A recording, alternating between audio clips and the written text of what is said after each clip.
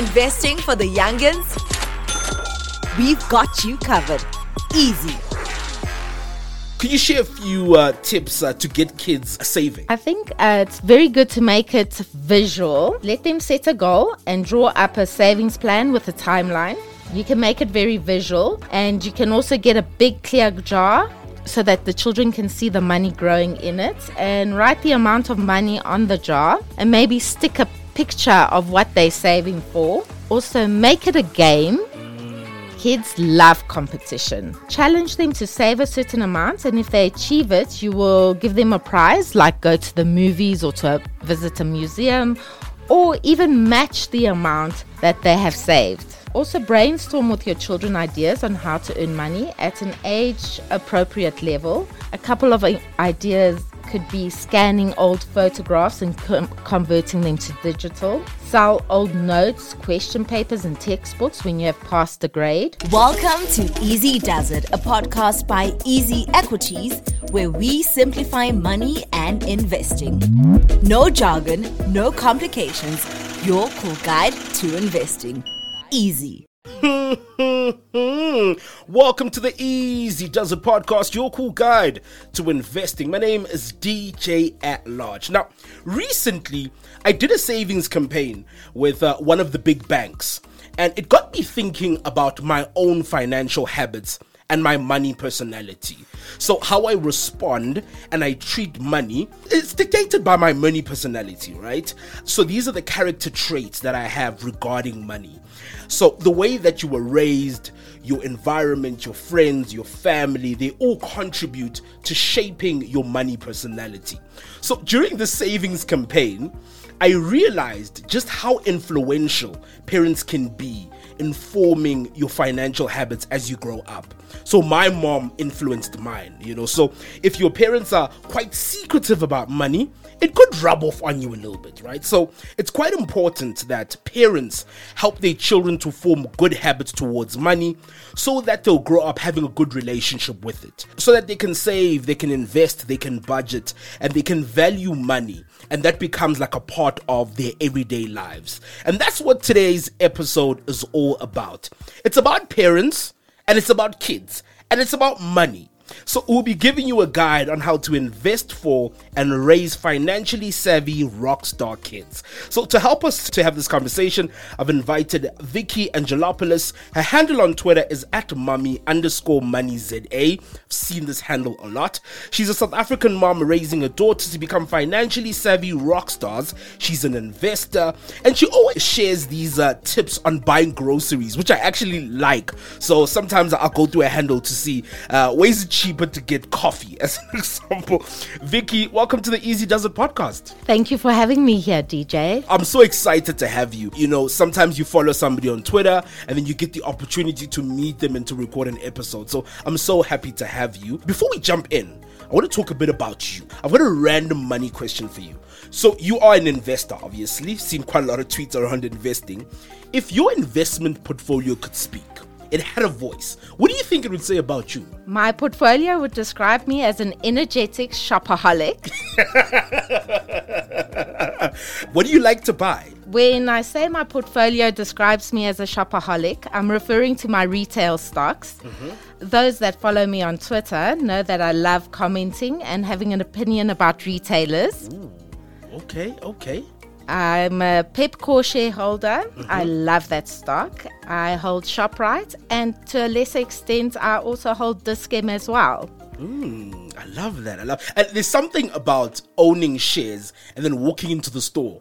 I mean, your shares might just get you like a tile in the store, but there's something about walking into a Dis-Chem and knowing you own some Dis-Chem shares that gives you a sense of pride and ownership. So I love the fact that yours are like on the retail side of it. What else do you have in your portfolio? I've held Sasol for around 8 years. Ooh. And I bought it at over 400 Rand. I saw it fly to 600 and then crash to 20 bucks. But at least it's slowly recovering now. So yeah, about 2 years ago, I bought the dip and I managed to average down. thank goodness. And of course, you know, you've already shared some of your favorite local stocks. Do you have any ETFs by any chance in your portfolio? Yes, I do. I have the Satrix MSCI World ETF. It's a well-diversified ETF, and I've held it in my preservation fund for over 10 years, and it's just one that you buy and forget about it. Yeah, and I love that you are a long-term investor. So you talk about 8 years, about 10 years, and that's really what investing is all about. Another random question that I have for you is, if you could have a sneak peek into somebody else's investment portfolio, who would it be and why? I think it would be fun to have a sneak peek into Layla Farie's portfolio. Ooh, and that's the CEO of the JSE, right? That's right. So obviously she must have a shareholding in JSE Limited. But I wonder if she holds any other South African stocks. Does she invest in other stock exchanges? She lived in Australia for a while, so does she invest in anything there?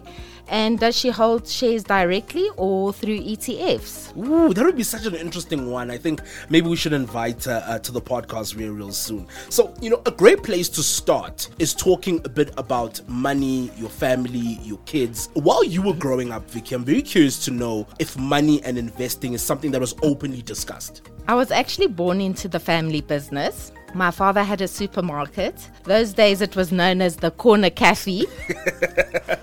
Okay. My mom literally gave birth to me, and after a couple of weeks, she already had me behind the shop counter next to her, sleeping in the pram. Hey, she wasted no time in having you there already assisting her, yeah? By 8 years old, I was standing on a Coca-Cola crate, manning the cash register. And by 11, I was writing out checks for my dad to pay his suppliers. Ooh. So yeah, money was always openly discussed, and my dad always told us what he was investing in and even gave us feedback if it was a good or bad investment decision. My dad passed away in my 20s, and I'm so grateful he exposed me to the money decisions throughout my childhood and prepared me so well for my financial future. That is so beautiful. And I was smiling as you were speaking because money can be a source of pain and trauma and anxiety for a lot of families. So parents sometimes become very money avoidant, and I think that's one of the reasons why parents struggle to talk to kids about money. So it's so beautiful that your story is a little bit different, where, you know, they were open to bringing you into the business and to getting a feel for money and understanding invoices, because in understanding how a business runs, you get a sense of how to run your own money, you know. So I think it's such a beautiful thing. And in terms of your upbringing and the role that your dad has played, which is absolutely beautiful, has that had an impact on how you now want to raise your kids when it comes to money? Definitely. I always discuss needs and wants with my children. I tell them that you need to work to get money and then find ways to get money to work for you. I take my kids to the shops and consciously demonstrate my buying decisions. I make them aware of price comparisons between the private labels of the retailer versus the manufacturer's brands of different products. We look at specials and compare them online to see if it's cheaper elsewhere. I look at whether it's cheaper to buy in bulk. And obviously my children see me use my loyalty cards every time and take my reusable bags to the store to save money. I enjoy talking to my children about companies I own in my investment portfolio in an age-appropriate way. For example, we'll be walking through a shopping center and I showed them that Pepkor owns Ackermans, Refinery, Tacky Town, Incredible Connection. They really enjoy hearing about the different companies and who owns whom. That's so interesting, and I think the beauty of having kids, I don't have kids, but seeing other parents and them talking about money, is that there's lessons about money in everyday life for kids. So anything fun and easy is a great opportunity to teach them something. So when you're in the store and you're like, you know, Pepkor owns this or all that, I think it's just such a beautiful thing. You know, Vicky, we spoke a bit about, as an example, why some parents struggle to talk to their kids about money. How have you prepared yourself to talk to your kids? Because I think parents also need to do a little bit of some work before they start to engage kids, because if I'm bad with money, there's no ways that all of a sudden my daughter, as an example, is going to be great with money. So how did you prepare yourself before you started to have these conversations with your kids? Before my husband and I decided to speak to our kids about money, we had to discuss openly and align how money will be managed in our household with children. We both grew up in different households, and our attitudes towards money and allowances were different. So this was a critical step to sync up our values around money so that we come across as a united force and not send out conflicting messages about money to our children. I also proactively I'm on the lookout and research age-appropriate ways to help my girls understand personal finance as they grow up. For example, when they were little, I bought them a toy cash register and toy money that was in South African currency, and we would play shop. I absolutely love that. Yeah, so they would be the cashier and add up the groceries and try to work out the change. Now that they are older, we've started playing Monopoly, which is such an awesome game because it teaches children the importance of cash flow. And when you run out of cash, you're out of the game and bankrupt. That's such a beautiful thing that you and your husband spend some time talking about your own money cultures, the way that you guys have been raised up, and then having a united front in terms of how do we now raise our daughters. And I think it sometimes becomes a little bit difficult for other people who might be a single parent or whatever, but they could still do a little bit of some research and I'm assuming find some fun ways to start teaching the young ones about money. Because I love the fact that you've moved from this cash register for kids and played shop, which I think is really fun, to now moving across to Monopoly. Do you think that might be a great way, particularly maybe for single parents? Most definitely. I want to talk a bit about money values and culture, right? What types of money values and culture do you and your husband hope to then pass down to your kids? I hope my kids value and invest in self-education because no one will look after their money better than themselves. They must prioritize also their health over money because if they make a poor money decision, they need to learn and move on from it and rebuild their wealth. Living in the past and being remorseful doesn't help and, it leads to ill health. I also want my kids to learn to live below their means and cultivate a savings culture and not to be chained to a materialistic lifestyle overburdened with debt and worry. They must also value and invest in self-education because no one will look after their money better than they ever will. And I hope my children will be generous and help others. Oh man, just being gracious in what you have, I think is such an important and beautiful thing. I want to chat a bit about your daughters. You did mention that they're a little bit older now. In terms of what is their understanding of money now, and perhaps you can even tell us a little bit about them as well. Yeah, so I have two girls that are 10 and 9 years old, and I feel they have a good understanding of money. They understand the difference between needs and wants. They know that I will pay for their needs like the food and school uniforms, and they know they need to save up for their wants. I actually overheard them one day discussing putting their money together to buy a specific toy, because if they had to save up individually, it would take longer. They were even discussing which of their teeth were loose so they could budget income from the tooth fairy to add to their savings. Oh man, I absolutely love that. They're clearly very, very smart and intelligent, and they've got a good grasp of needs and wants and sort of planning and budgeting. It's such a beautiful thing that you have done. I want you to maybe take us through some of the steps that you've taken to raise your daughters to be financially savvy rock stars. First and foremost, I want to set an example for my children. Whatever I can say to my children about money will be a complete waste if I do not practice what I preach, because children are constantly observing our behavior with money. I want to show them the value of saving, the value of giving and investing. I actively take steps to help my children work on their mathematical skills. And as a parent, never ever tell them how bad you were at maths at school, because then children absorb that and then internalize it. Yeah, and then when they can't do a sum, they're like, oh well, you were bad at maths at school, so I'm bad at maths at school. I mean, if you're really bad at maths, there's YouTube videos that explain concepts, and then you can look for worksheets online for your kids to practice so that they're really very comfortable around numbers and maths, because that's really, really important when it comes to investing. And then when my girls are older, I will take steps where I can discuss things like credit and their credit score, budgeting, the importance of keeping your information and ID number private and secure, and how to start investing at a low cost with a high rate of return. But you've said such important things in terms of the steps that you've taken. The one thing that is super, super important is you said, kids observe the way that you behave with money as an adult. It's super interesting. It almost goes back to my previous example, is if your parents are quite secretive, maybe even stingy with money, it'll obviously rub off on you, which is important. But also getting comfortable with numbers, which I never thought about. So getting comfortable with counting, with, as an example, playing the games that you've mentioned. Now, I'm curious to know, have you also read some books as well on how to speak to kids using YouTube and so forth? I'm always and constantly on the lookout for wonderful children's books that touch on topics of money. And over the years, I've actually curated books that cover various money topics. And I read to my children and discuss the book with them.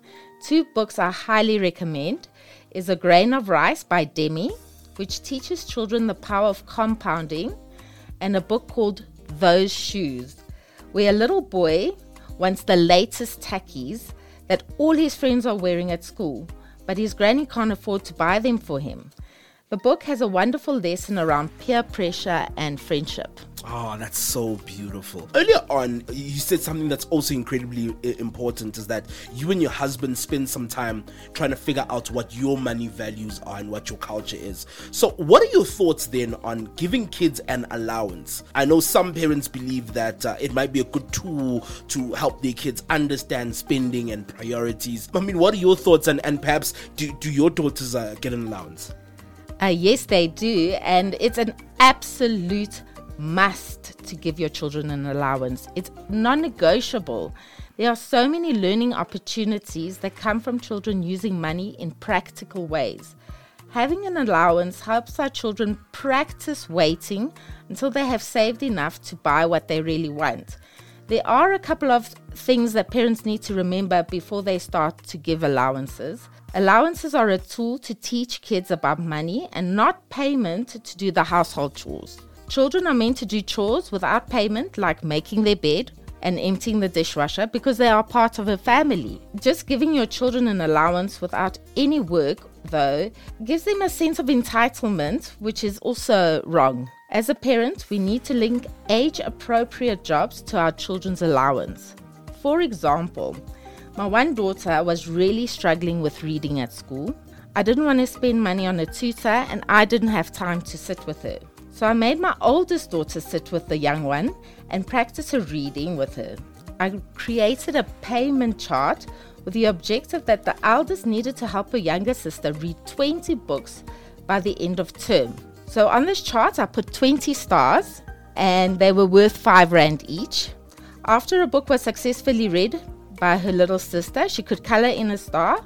So the eldest was motivated because she was earning money and she could see how much she was making and how far she still needed to go to help her sister. Through this exercise, my eldest daughter earned 100 Rand to help me out. So also just a few extra points when giving an allowance. Don't take away your children's allowance as punishment, because it's an educational tool and not a disciplinary one. Do not be too generous with the allowance, as too much money in a child's hands can breed careless spending habits, and also try not to grant too much independence by telling them they can spend the allowance on whatever they want. Give them the guidance to try save most of their money and try to spend a small amount wisely. In terms of investments for some of your kids, do you have any investments for your kids? Yes, I do. I keep it sweet and simple. They've both got a tax-free savings account, and I only buy the Satrix MSCI World ETF. I don't fiddle with ETFs and change them up. I just send the debit order through every month, and I just buy the same one. Yeah, and I think with kids, you need to just keep it simple, because you're thinking about the long term. At some point in time, when you hand this over to them, they can then decide what route they want to go, if they want to divest and buy something else. So I think it's important to make it recurring, make it as simple as possible, and when they're ready, then they can sort of decide the type of strategy that they want to take. Do you perhaps have other things that parents need to consider when building an investment portfolio for their kids? The very first thing parents should take into consideration before building a portfolio for their children is to ensure that they have the own investment and retirement portfolio in place and ensure they're investing enough in their own portfolios to ensure that they will be financially secure in their old age and not a burden on their children when they grow old. You can't bank on your child being the next Elon Musk and live off them when you're old. That makes so much sense. And I think it's such great advice. And it even goes back to something else we mentioned earlier on, is that even before you have this chat with your kids, you need to make sure that your own money is right, that you yourself are financially savvy. And it goes back to the investing. If you're going to invest for your kids, you need to have your own investment sorted out as well. Then use those same principles and just apply them to that investment portfolio for your kids. And then lastly, could you share a few tips to get kids saving? I think it's very good to make it visual. Let them set a goal and draw up a savings plan with a timeline. You can make it very visual, and you can also get a big clear jar so that the children can see the money growing in it, and write the amount of money on the jar and maybe stick a picture of what they're saving for. Also, make it a game. Kids love competition. Challenge them to save a certain amount, and if they achieve it, you will give them a prize, like go to the movies or to visit a museum, or even match the amount that they have saved. Also, brainstorm with your children ideas on how to earn money at an age-appropriate level. A couple of ideas could be scanning old photographs and converting them to digital.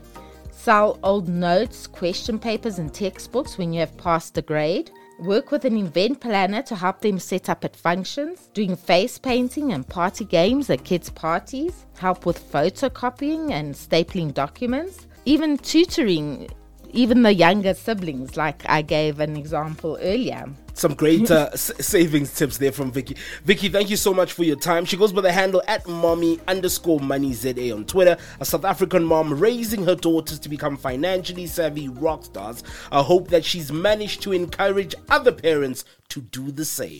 Thank you for pressing play on the Easy Does It podcast. A big shout out to you for hanging out with us. Don't forget to subscribe. We are on Spotify and Apple Podcasts. Let us know what you think of this episode on Twitter and Insta. Our handle is @EasyEquities.